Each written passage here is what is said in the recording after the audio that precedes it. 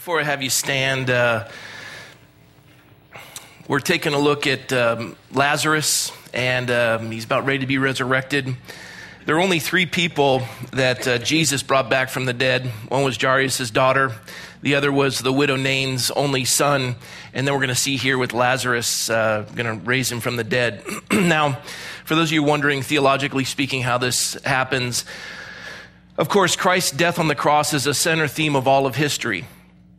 Saints or people of faith looked forward to a point in time prior to Christ's resurrection, and by faith were trusting that the Savior of the world would come, the Messiah would come, and they had substitutionary animals that would represent the coming Messiah, and they would trust by faith of that moment in time.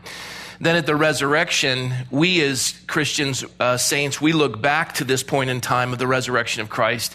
But we're all saved by grace through faith. It's a gift of God, not of works, lest any man should boast. And we're saved by the sinless blood of God as a propitiation. It pays the penalty for our sins, past, present, and future. And we receive that by faith. Well, of course, Christ hasn't been crucified yet. So when Lazarus dies, or when the widow Nain's son dies, or Jairus' daughter dies, where do they go? The idea is there's a thing that you would look at in Scripture called Abraham's bosom, which is kind of a holding place for the righteous until the resurrection. Now, it isn't heaven, but it's pretty epic, right? It's an amazing place. I won't do that again. It's an amazing place, very similar to heaven. And all three of these, the widow Nain's son, Jairus' daughter, and Lazarus himself, it's almost like a recall. They're there, they're thrilled, the sickness is gone, the disease is gone. They're seeing colors like they've never seen them before. They're experiencing sounds as though they've never heard them before. All the pistons are firing. They're known as they've been wanted to be known, and they're knowing the Lord as they've never known him before. And it's just fascinating. And all of a sudden, Abraham comes in and says, there's a recall, you got to go back. And so that's why there's limited resurrections that you see. And in this case, this is a resurrection that he would prepare all of these folks for the resurrection of Christ himself. And so he's using Lazarus as this opportunity to minister. We know that it's a family, two sisters and a brother. We're going to find out later in John 11 that it's Simon the leper's home where they reside, which means that quite possibly Mary, Martha, and Lazarus, who are all of the same family, two sisters and a brother, that their father probably had leprosy and had died. That's how that home is termed. We're going to see that later in John 11. We don't know a lot about the family. We know that they had money because they have a tomb which was hewn out of stone, and only the wealthy would have that. We don't know a lot about them. We don't hear much from Lazarus at all. We do hear from Mary and Martha. Anytime Jesus was in the area, he would stay at their home. He was deeply acquainted with them. He knew them well. And we saw in the previous passage that we studied that Mary and Martha had come to Jesus and said, "Our brother's sick, and please come." Now, it had taken them quite some time to get to where Jesus was, and now 4 days has passed. Jesus even said in the passage that we studied last week that he took his time. He waited. The likelihood is that Lazarus was already dead before Mary and Martha had gotten to him. And he wanted to increase the faith of those who were there and to understand the power of the resurrection, that Christ has the power over life and death. Now, before we stand for the reading of the word of the Lord, I want to share with you, for those of you who are new to the Christian faith, maybe the first time you step foot in a church, those of you who maybe have been Christians for a while but don't completely comprehend, it's been said, and I like this statement, that if you're born once, you'll die twice. But if you're born twice, you'll die once. And what that means is, if you're born once, born a physical birth, you'll die twice, meaning that you'll have a physical death and then you'll have a spiritual death, which is separation from God for all eternity. That is what is known as hell. Everything that God isn't, hell is. And everything that God isn't, hell is. It's awful. God is the author of life. He's love, the embodiment of love. Hell is the antithesis, the opposite of that.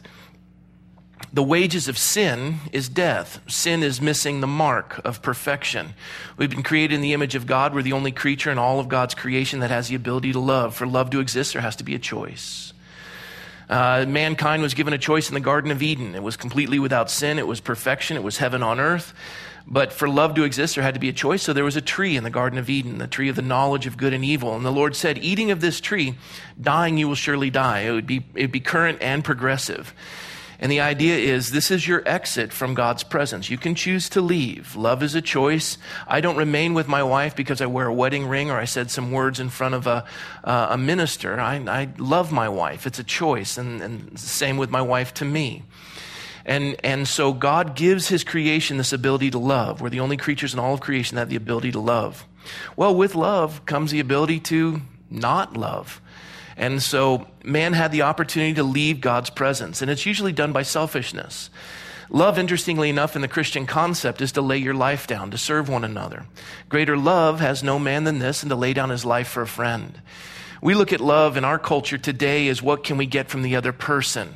I love them because they make me feel good. I love them because they make me happy. No, that's not the Christian idea. The idea is I love them in spite of what they do or don't do. I love them because God has given me this love. We love God not because he first loved us. Not that we love God, but that he first loved us. It's an idea of sacrificial, laying your life down.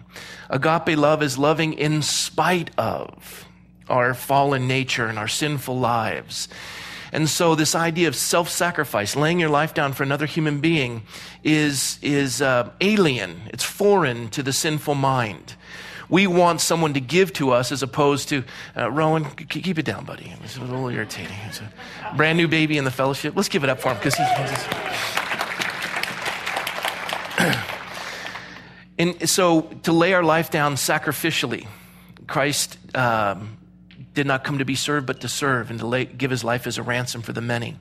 So with this idea of love, we have a choice to leave. And God chose to leave the presence, or man chose to leave the presence of God.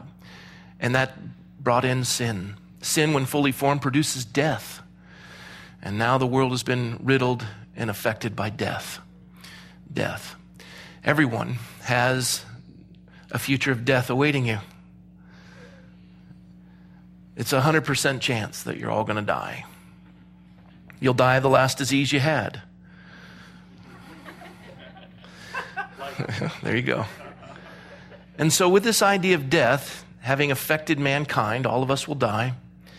We now look and we say, we comprehend or we contemplate our mortality. We come face to face with it. I've often said that nobody listens to me when I'm in a wedding as a minister, including the bride and groom. They're just looking at each other like, let's go. But yet, nobody's really listening to the minister in a wedding. But in a funeral, everyone listens, even the ones who pretend they're not listening. The ones that pretend like they're falling asleep or just irritated, they're the ones that are listening the most. You throw a rock into a pack of dogs, the one that barks the loudest is the one that got hit. Usually if they're upset, that's a sign that they've heard it. It's hit them. And so as we contemplate our mortality and we're faced with this idea of death, this is one way that mankind begins to listen. And so here we see in the text coming face to face with death. The wages of sin is death. Now, before I have you stand, I want to read just two verses, and then I'll have you stand in a moment. 1 Thessalonians chapter 4, this is an idea of death. It says, "But I do not want you to be ignorant, brethren, concerning those who have fallen asleep, lest you sorrow as others that have no hope. For if we believe that Jesus died and rose again, even so God will bring him those who sleep in Jesus." Now, remember I said if you're born twice, you'll only die once. You're born a physical birth, but if you're born a spiritual birth, you must be born again. We saw that in John chapter 3, where the trichotomy of man, body, soul, and spirit, the spirit departed when we sinned. When we receive Christ by faith, we become a full human being again, where the Spirit of God takes up residency in our life, dictates to our psyche what our soma, our body, will do. So we are now a completed human being, spirit, mind, and body, all in order, operating the way God intended us to operate. We're born again, born of the Spirit. You're born twice, you only die once. And that death is a physical death, where the scripture, as we just read, even in that sense, Christians don't die. We fall asleep and awaken in the presence of the Lord. And that's it. Now, I sat through a county supervisor's meeting that I was asked to come to because they were putting forward this physician-assisted suicide. And they wanted to take our county money to lobby in Sacramento on behalf of physician-assisted suicide.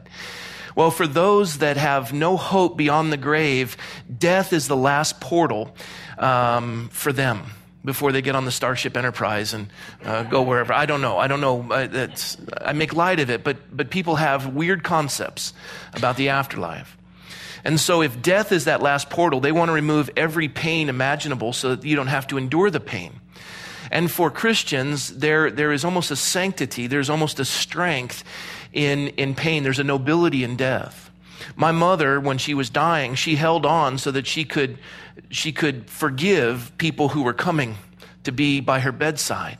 She endured the pain of lung cancers so as to impart to them forgiveness. The nobility of death that men and women would die in the service of our country.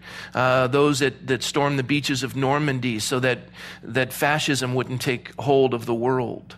And they never had a chance to marry and have children and experience a future, but they secured yours. There was a nobility in that death, laying your life down to serve others.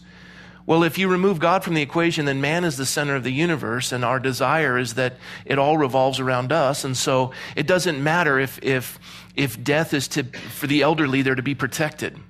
As a minister, I've been by the bedside of many who have passed. And I tell you, it's the most critical point, especially for the elderly and feeble. It's where people take the greatest advantage. And in the laws in Oregon and other places where they're contemplating physician-assisted suicide, you just have to have a physician and maybe a health worker. And if they're in agreement, then they can make that decision. You can have heirs of the estate that are pushing doctors to make that decision. And so here, I was looking as a county supervisor was in defense of the elderly and standing in opposition to physician-assisted suicide. And the ones that were vehemently opposed to this supervisor, they were visceral and angry. And the reality is, this supervisor was defending the ones who hated him because they're the ones who are probably going to die alone, and people will be arguing over their estate and protecting them in those final hours of their life. It's a critical time. But people are afraid of death. For a Christian, I have no fear of death. Death is irrelevant to me. I'm immortal until God's finished with me. For some of you, you're scared of death.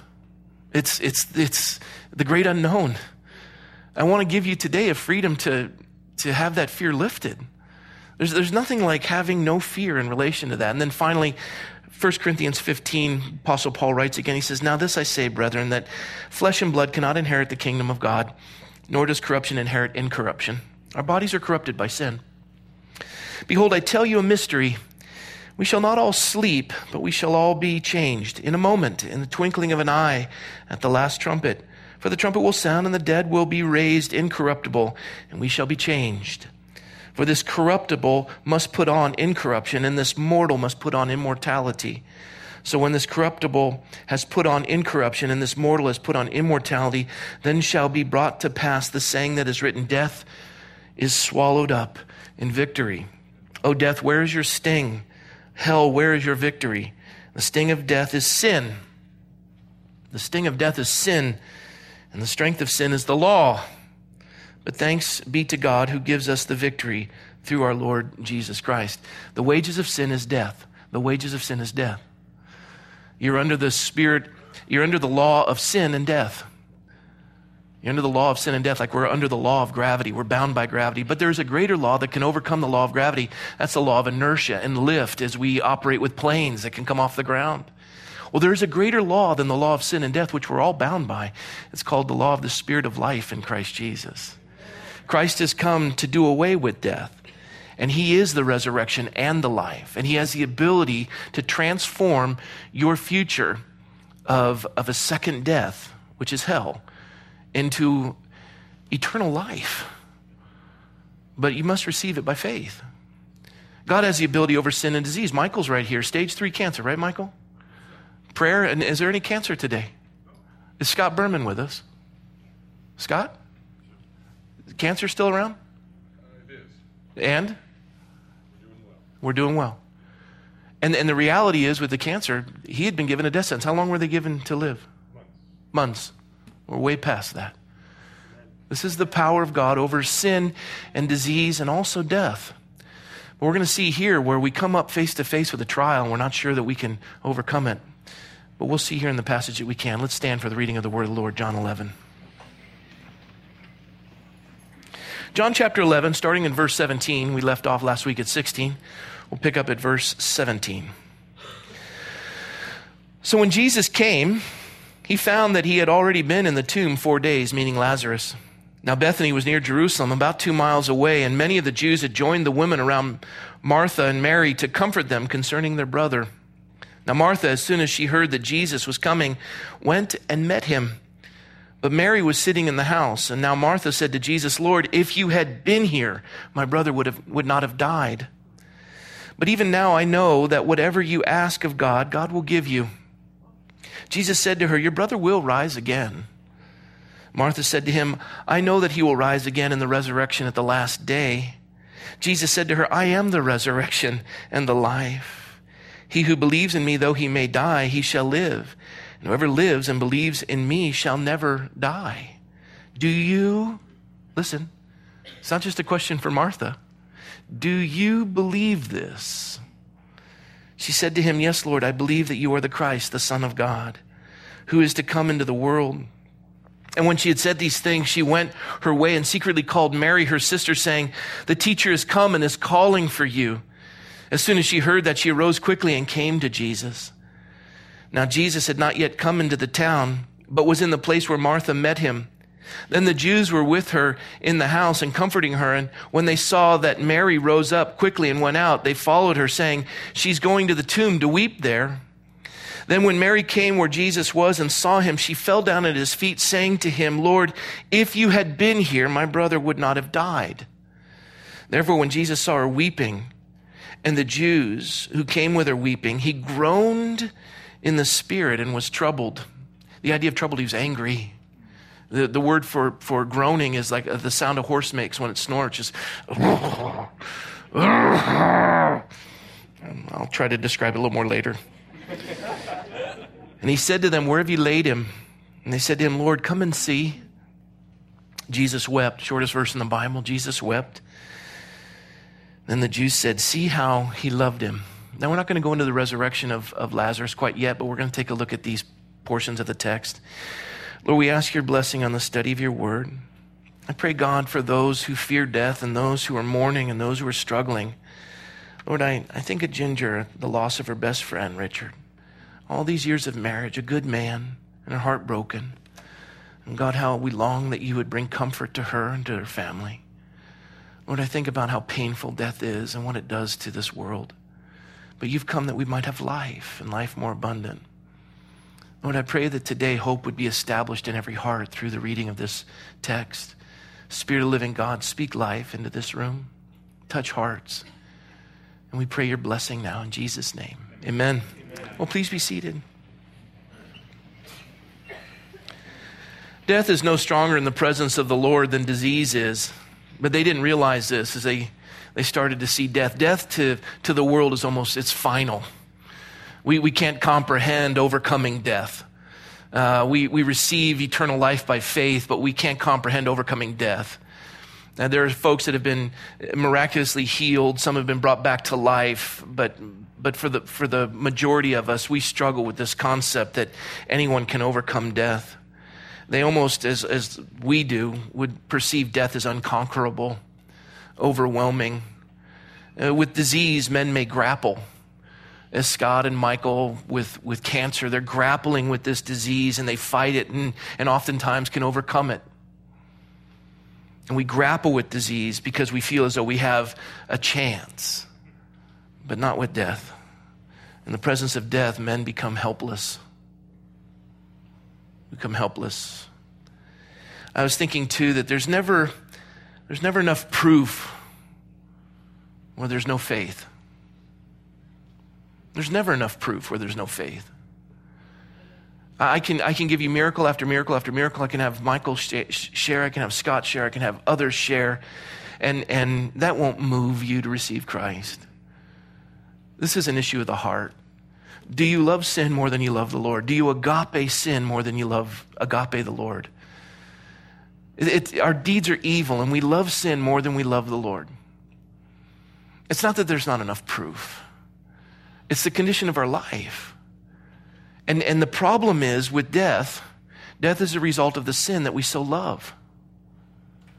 Death is a result of the sin that we so love. I'll explain to you what I mean. James chapter 1. Let no one say when he is tempted, I am tempted by God. For God cannot be tempted by evil, nor does he himself tempt anyone.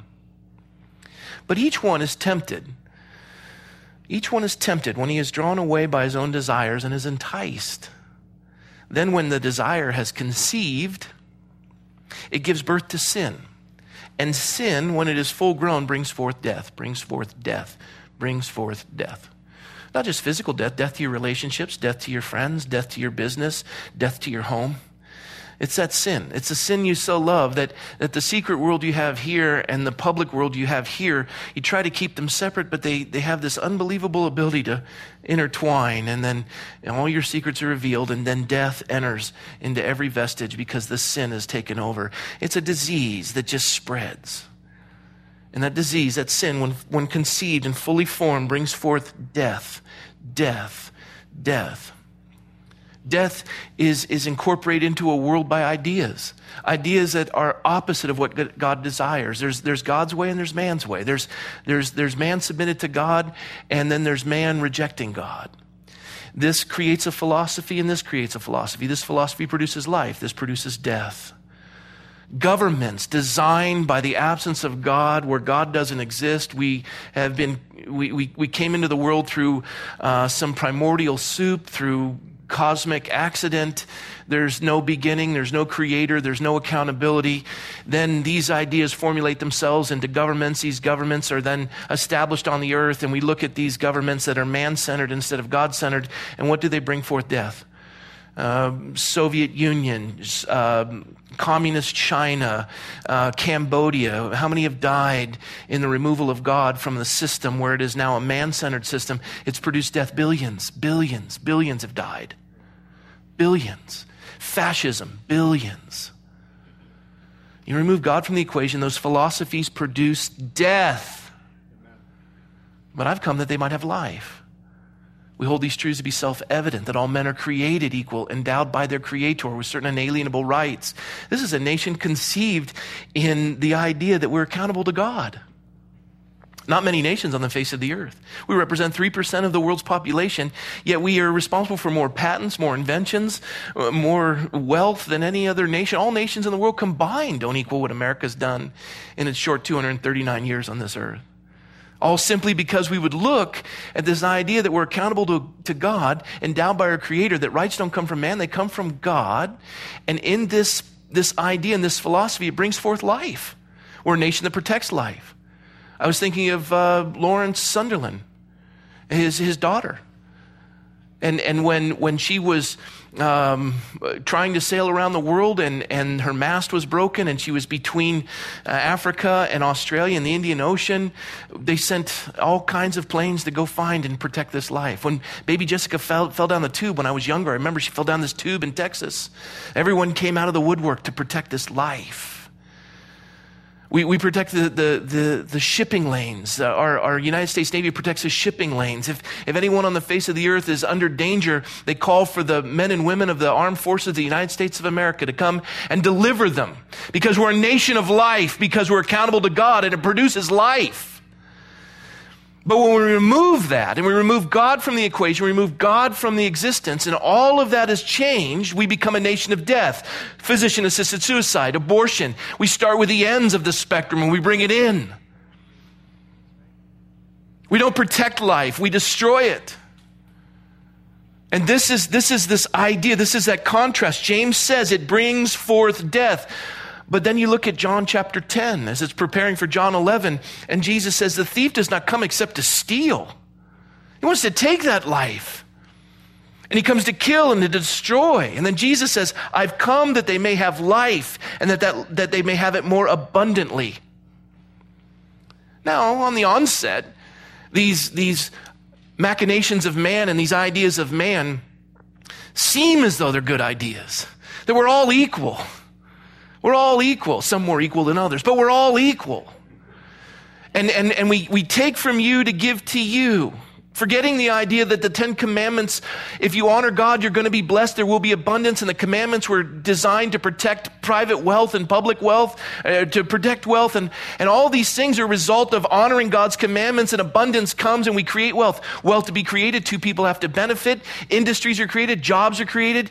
But when government is centered on man and God is removed, we think that if we equal it out and I take from you and give to you and we all have equal. And that seems on the surface, and that's why in schools communism flourishes. And it seems like a good idea, but as Proverbs 14 says, there is a way that seems right to a man, but its end is the way of death. I don't like you taking what I've earned to give to somebody else. Too bad, guillotine. I don't like you saying that I can't teach my children about the Lord. Too bad, you go to jail. I don't like that you would say that what I do is sin. I'm in power. I'm going to shut you down. The end therein is death. These are concepts, philosophies that govern mankind. And Jesus is saying right here to an entire crowd, I want to share with you the power of the life that I promise. He says in verse 17, when Jesus came, he found that he had already been in the tomb 4 days. 4 days. As a sheriff's chaplain, I got a tour of the morgue, and I also got a chance to go and see the coroner's office. And is with me. I love to always ask people in certain professions, tell me the coolest stories. I mean, give me one that's just it'd gag a maggot. I mean, give me a story that will just turn me. Just come on. And he had a few doozies that were like, oh man, I didn't expect that coming. And there are some juicy ones, just. And I'm going to share a few right now. No, I'm kidding. I'm just kidding. I'm not going to do that. But it's awful. And one of the things, they gave the progression of what happens to the human body. And at 4 days, the eyes have dissolved, sunken into the skull. The organs have all dissipated. The fluids begin to break down and separate. The body on the top portion looks yellow. The bottom is a dark purple blue bruising. The organs have completely just, and it's just fluid, bile. The stench is,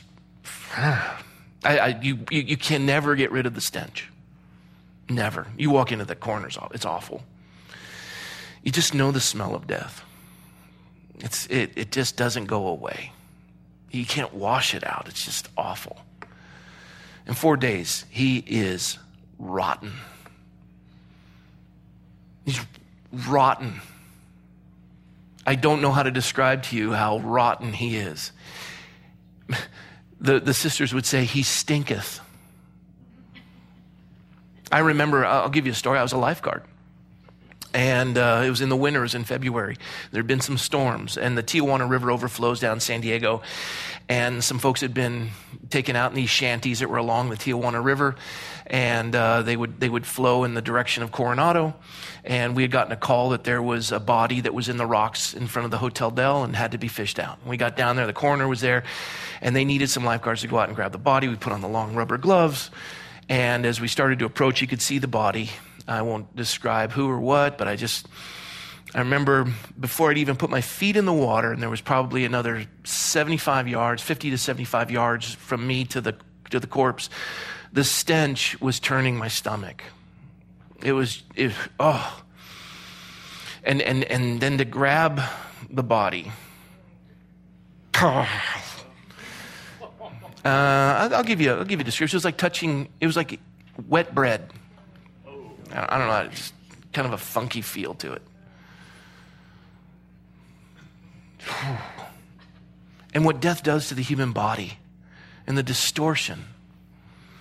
And here 4 days has passed, and there's no hope. That this man is dead and rotting. It's still 2 miles from Bethany to Jerusalem, and he is heading in that direction. And the Jews come and join the women who are mourning. There's Mary and Martha, and they're comforting them concerning their brother. They didn't have to pay for mourners. They loved this man. They loved these women. The town was named after one of the sisters, and they loved them.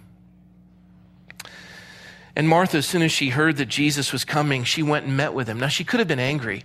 When she said, had you only been here, he wouldn't have died. How many times do you think they had said that to each other in the course of the conversations in their home? If he'd only been here, he wouldn't have died. If he'd only been here. It was so rehearsed and so repeated that the minute that Jesus arrived, she repeats it again, as does Mary. Mary and Martha both repeat it. Very first thing that they say to him when he comes. But what's so touching is that the minute that Martha hears that Jesus is coming to town, she's not embittered and angry. See, for some of us, we have expectations of God. And when he doesn't meet our expectations, we quit on him. You didn't do what I needed you to do, and I'm finished with you. Martha, all Jesus had to do was be there. She'd rehearsed it in her mind. Had he only been here, he wouldn't have died. Had he only been here, my brother wouldn't have died. Jesus loved my brother. Why didn't he come? Where is he? And it's not like she hears that Jesus is coming. She goes, I'm done with him. I don't need church. I don't need this Christianity garbage anymore. I've tried the whole religion gimmick. Somewhere along the line, you got hurt. I think of Ted Turner at CNN. I think of Flynn at Hustler magazine. Somewhere along the line, these men, I think it was Ted Turner's brother died, and he had prayed to God to heal him, and his brother died, and that was it. Ted Turner was finished with God. You didn't dance by my tune. I'm finished with you. Not understanding or comprehending how enormous the universe is, how little we are, and we're just a cog in the wheel. We're nothing in the expanse of the universe that God holds in the span of his hand. And he's supposed to do our beckoning and our bidding, and we're telling God what to do. And when we say dance, he's supposed to dance. And if he doesn't do it by our bidding, that's still a man-centered world. You're telling God what to do. Now, he is an all-loving God. He's an all-knowing God. He's a compassionate, patient, long-suffering. He would want that none would perish and all would be saved. This is God. These are all of his characteristics. This is all of who he is, encompasses himself to be. But the minute that he doesn't do what we want him to do, or doesn't live within our comprehension or understanding, even though our mindset is minimal and we're a temporal creature trying to accuse and stand in judgment of an eternal God. And yet this is Martha. Her heart's broken. God did not do what she thought he needed him to do. But here's what's fascinating is he's coming into town. She hasn't quit. She runs out to meet him. And she heard that Jesus was coming, and she went and met him. But Mary, she was sitting in the house. She's sitting in the house, and she's just trying to put it all together. She's probably cleaned everything. She's already organized everything. She's dealing with her trauma and her struggle. She cleans. That's what she does. Well, this is going to have to be washed again. And this is going to have to be, And anytime she's struggling, she cleans. Anytime her heart's broken, she cleans. Anytime that there's an argument, how she goes and cleans. Anybody like that in the room? I don't know. I just thought I grew up with one. My mother used to vacuum the house and the lines in the living room. Don't walk through there. I just vacuumed. And if you messed up those lines, you had to fly from room to room just to avoid the...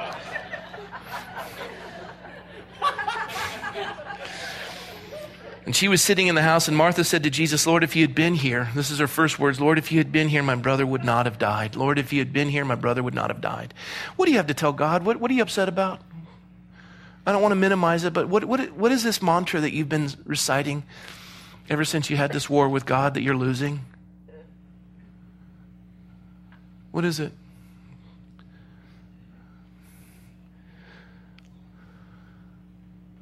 Lord, where were you when I was a little boy? Lord, where were you that night?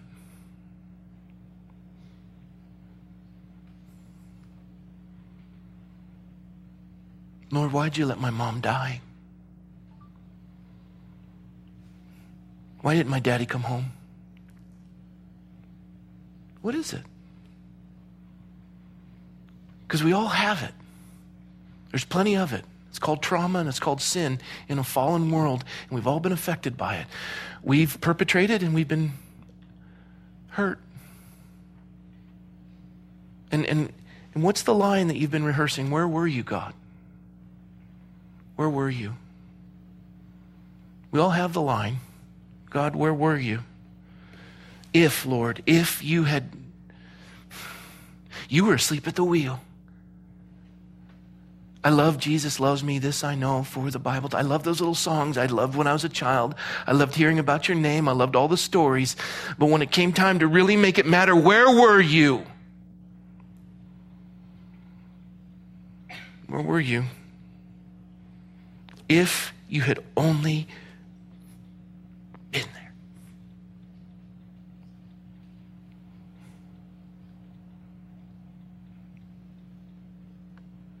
Now, some people just, that's it.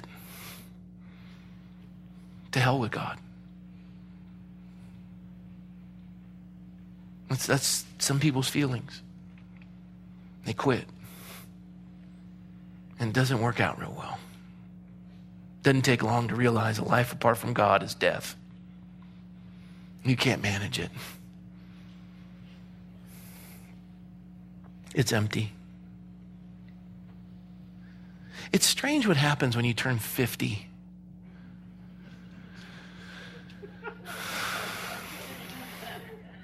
It's like the back half, all the dreams and the aspirations when you're young and the world just isn't big enough. And then you get to that back half and you look and you say, what's all the hype? Why was I so impressed? What?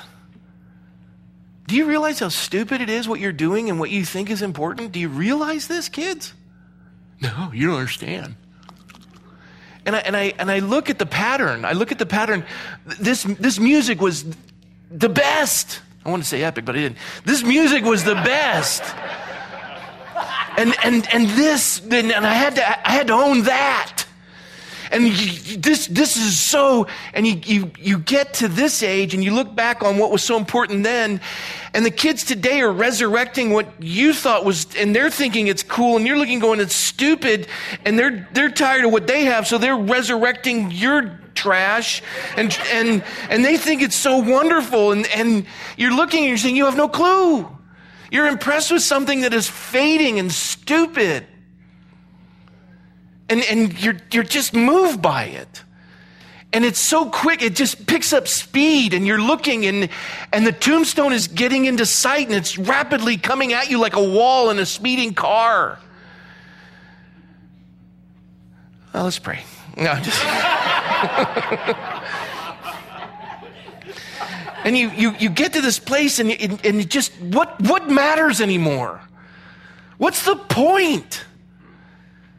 You thought it was so important. You get to a stage in life, and I imagine for some who don't know the Lord and you get to my age, it must be so hard to remain alive. There isn't enough antidepressants on the planet to make you feel better. It's awful. And yet, here at 50 is, for me, one of the most exciting times. Because now it all makes sense. It's in perspective. Eternity is awaiting. This is what it's all about. I'm now making plans. I want to establish for my children and my grandchildren. I want to finish well. I want people to know about the Lord. I want my life to count. I want to leave a legacy that people will come to Christ. I want all of that to matter. Accumulation of wealth, some sort of name on a building, irrelevant. Absolutely irrelevant. I want to leave for my children a faith that is unwavering. I want to do everything I can so that when this world starts imploding, they will have a firm foundation upon which to stand regardless of the waves that will come at them. And I want them to see in my life that that's what matters. And here, as everything is coming into perspective, and Mary and Martha are struggling, and they're dealing with this loss. And I want my children to look at me when you're just kicked in the gut by life. Boom! And all the wind is knocked out of you, and your mother's dead, and your dad's got Alzheimer's, and it's just bad. And they look and they say, are you okay? Yes. Mom knew the Lord. Dad's fine. It's all good. It's all good. I look at people who, I've only got months to live. Do you know the Lord? Yes. Oh man, you got an e-ticket. No, you don't understand it. I do. You don't.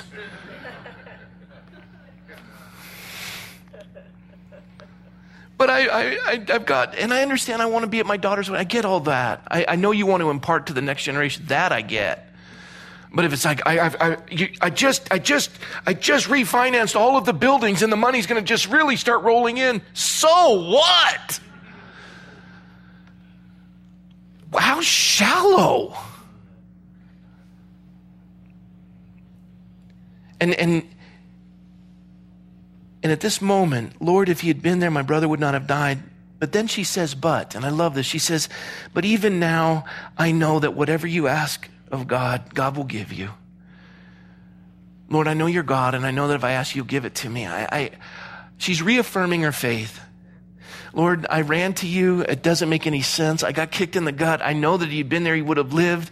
But even still, Lord, I still trust you. The Lord giveth, and the Lord taketh away. Blessed be the name of the Lord. I don't understand you, but I trust you. Can you say that? Because I got news for you. It will be tested.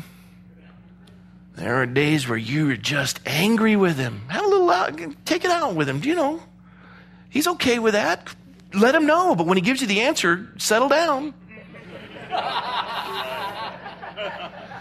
And Jesus turns to her in the midst of her profession of faith and he says to her, your brother will rise again. And they can smell the stench from the tomb. Your brother will rise again. Sometimes people think that's trite. Romans 8:28, all things work together for good with those who love the Lord and are called according to his purpose. Oh, that's so trite. No, it isn't. None of you've trusted it. Your brother will rise again. I know. In the twinkling of an eye, we're all going to be taken up in the sound of a trumpet. I know the dead in Christ will rise first. I got all that, blah, blah, blah, blah. But he's not here. And I'm hurting.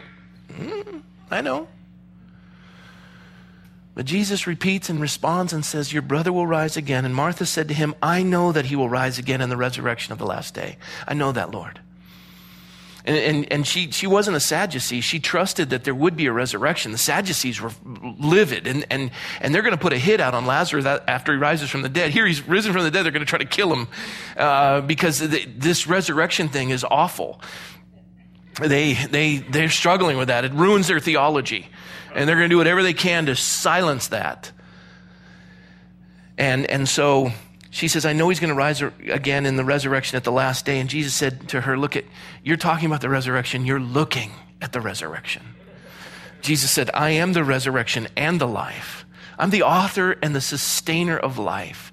You're created in my image. You're to be a child of life. You're to be about the young. You're to be about the elderly. You're to be about the invalid. You're to care for the sick.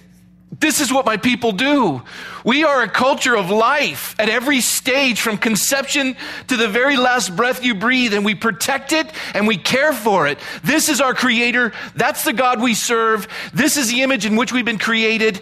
He has come that we might have life more abundant. Even in a fallen world where sickness and disease are rampant, we still impart life. And we fight at every vestige for that life because it matters.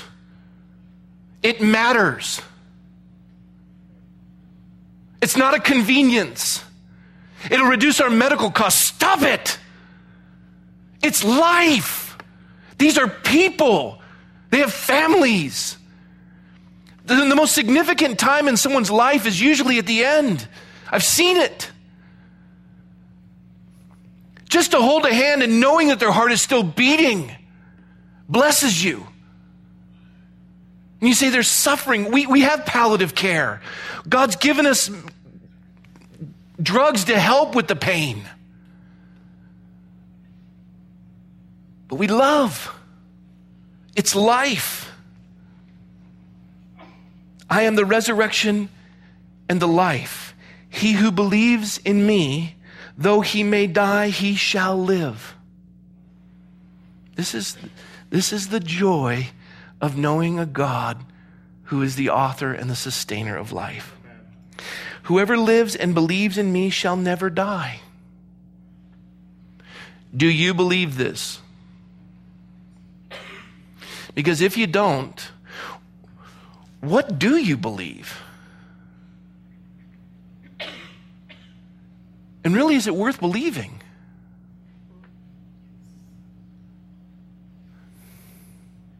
She said, yes, Lord, I believe that you are the Christ, the Messiah, the Son of God who has come into the world, this world riddled with sin, this world riddled with death. And when she said these things, she went her way secretly and called Mary, her sister, saying, the teacher has come and he's calling for you. I want to tell you something. The Lord's calling for you.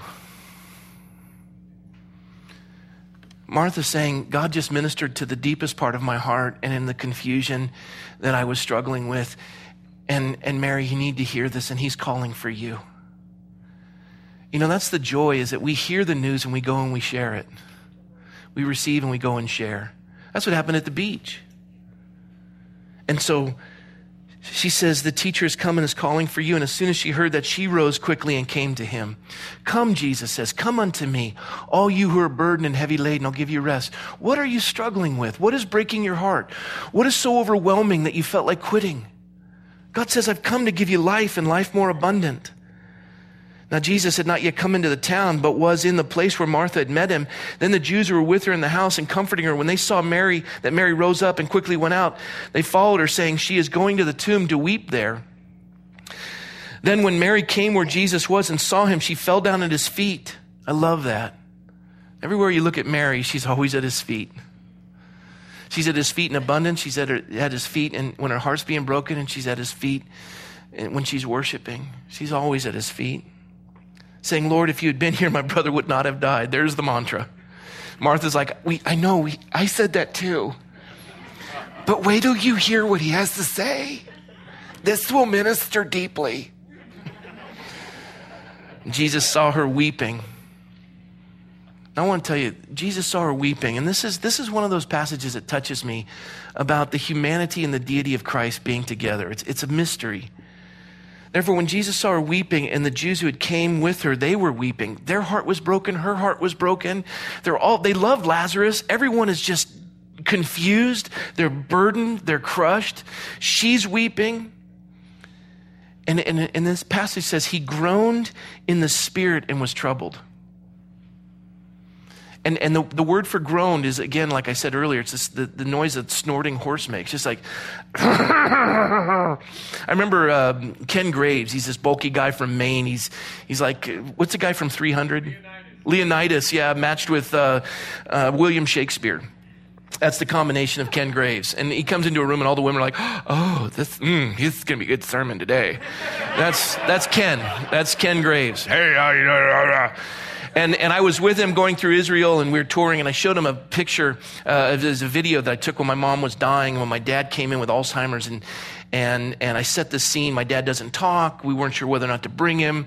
He'd be confused with Alzheimer's. My mom wanted to say goodbye to him. My dad comes in, and I showed Ken the video, and my dad starts kissing my mother's mask, kissing the mask, and steps back, and he says, I love you, which was miraculous. And I'd asked my mom earlier, what do you miss the most with the disease?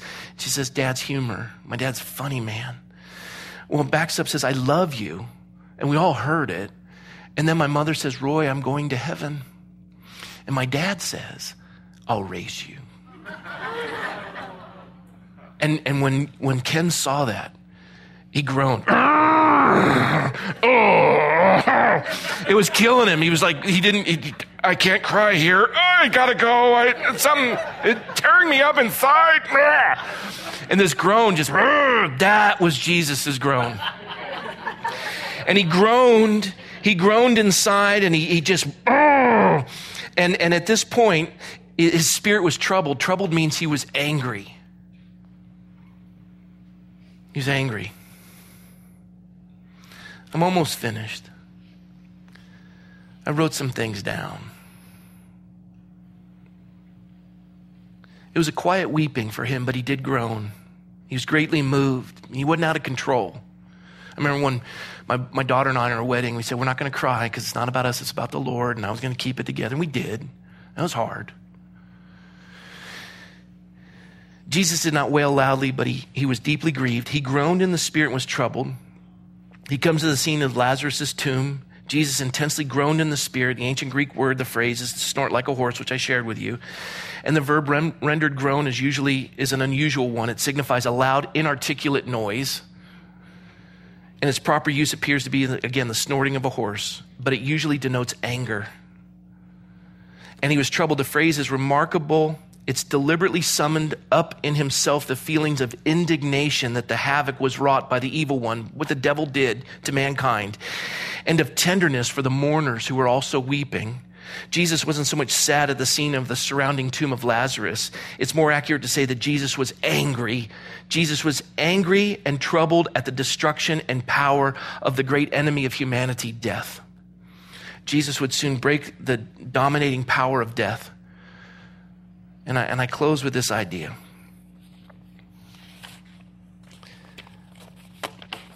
He groaned in his spirit. He was troubled. He was angry. He said, "Where have you laid him?" And they said to him, "Come and see." Jesus wept. And he said, "See how much he loved him." And we're going to see as he summons them to roll the stone away next week. But I close with this idea. He never meant it to be like this.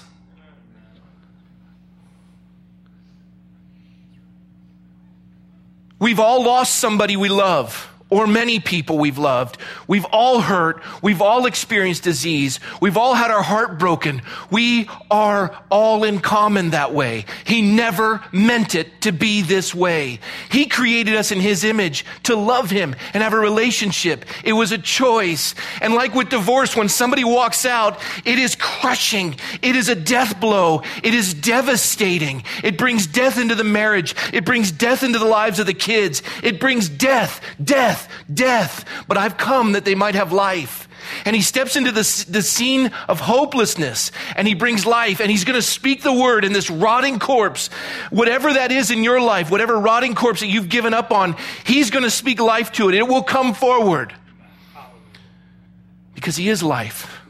And he's angry that mankind has allowed death to affect them in such a way that billions die, that marriages are destroyed, that children are evacuated from the womb, that the elderly are taken at their most vulnerable time. This angers him. And he snorts like a horse in frustration at a world that has lost the concept of life. And we are his children. And we are men and women of life. And what he's going to do for Lazarus, he's called us to do for the rest of the world. No matter how hopeless it seems, the word he's given us, when spoken properly into a culture, will bring life. And that's what we're called to. We are called to life, to raise the stenching corpse of Lazarus so that the world will rejoice as they see face to face the resurrection and the life of the God we have given our life to. Amen? Amen. Lord, thank you for your word. Your brother will rise again. Do you believe this? He is the resurrection. He is the life. Do you believe this? Yes, you've repeated the mantra over and over again with all the heartache that had you only been here, God, had you only done what I needed you to do, but he didn't. Have you given up? Or will you say, Lord, I trust you. I believe you. I want to be a child of life. God, I know your heart breaks and you're weeping too. You never intended it to be this way. God, give me hope and give me faith. Help me, Lord. Strengthen my resolve to serve you, the God of life. Lord, thank you for your word. I pray your blessing and comfort upon all who are present, as this message, I know, affects every heart here. And Lord, as Martha went and got Mary, I know folks are going to do the same when they leave this room. And our whole job is to bring them to Jesus, the God of life. Bless and strengthen and heal, I pray, God, according to your riches in Christ. In Jesus' name, amen. Amen.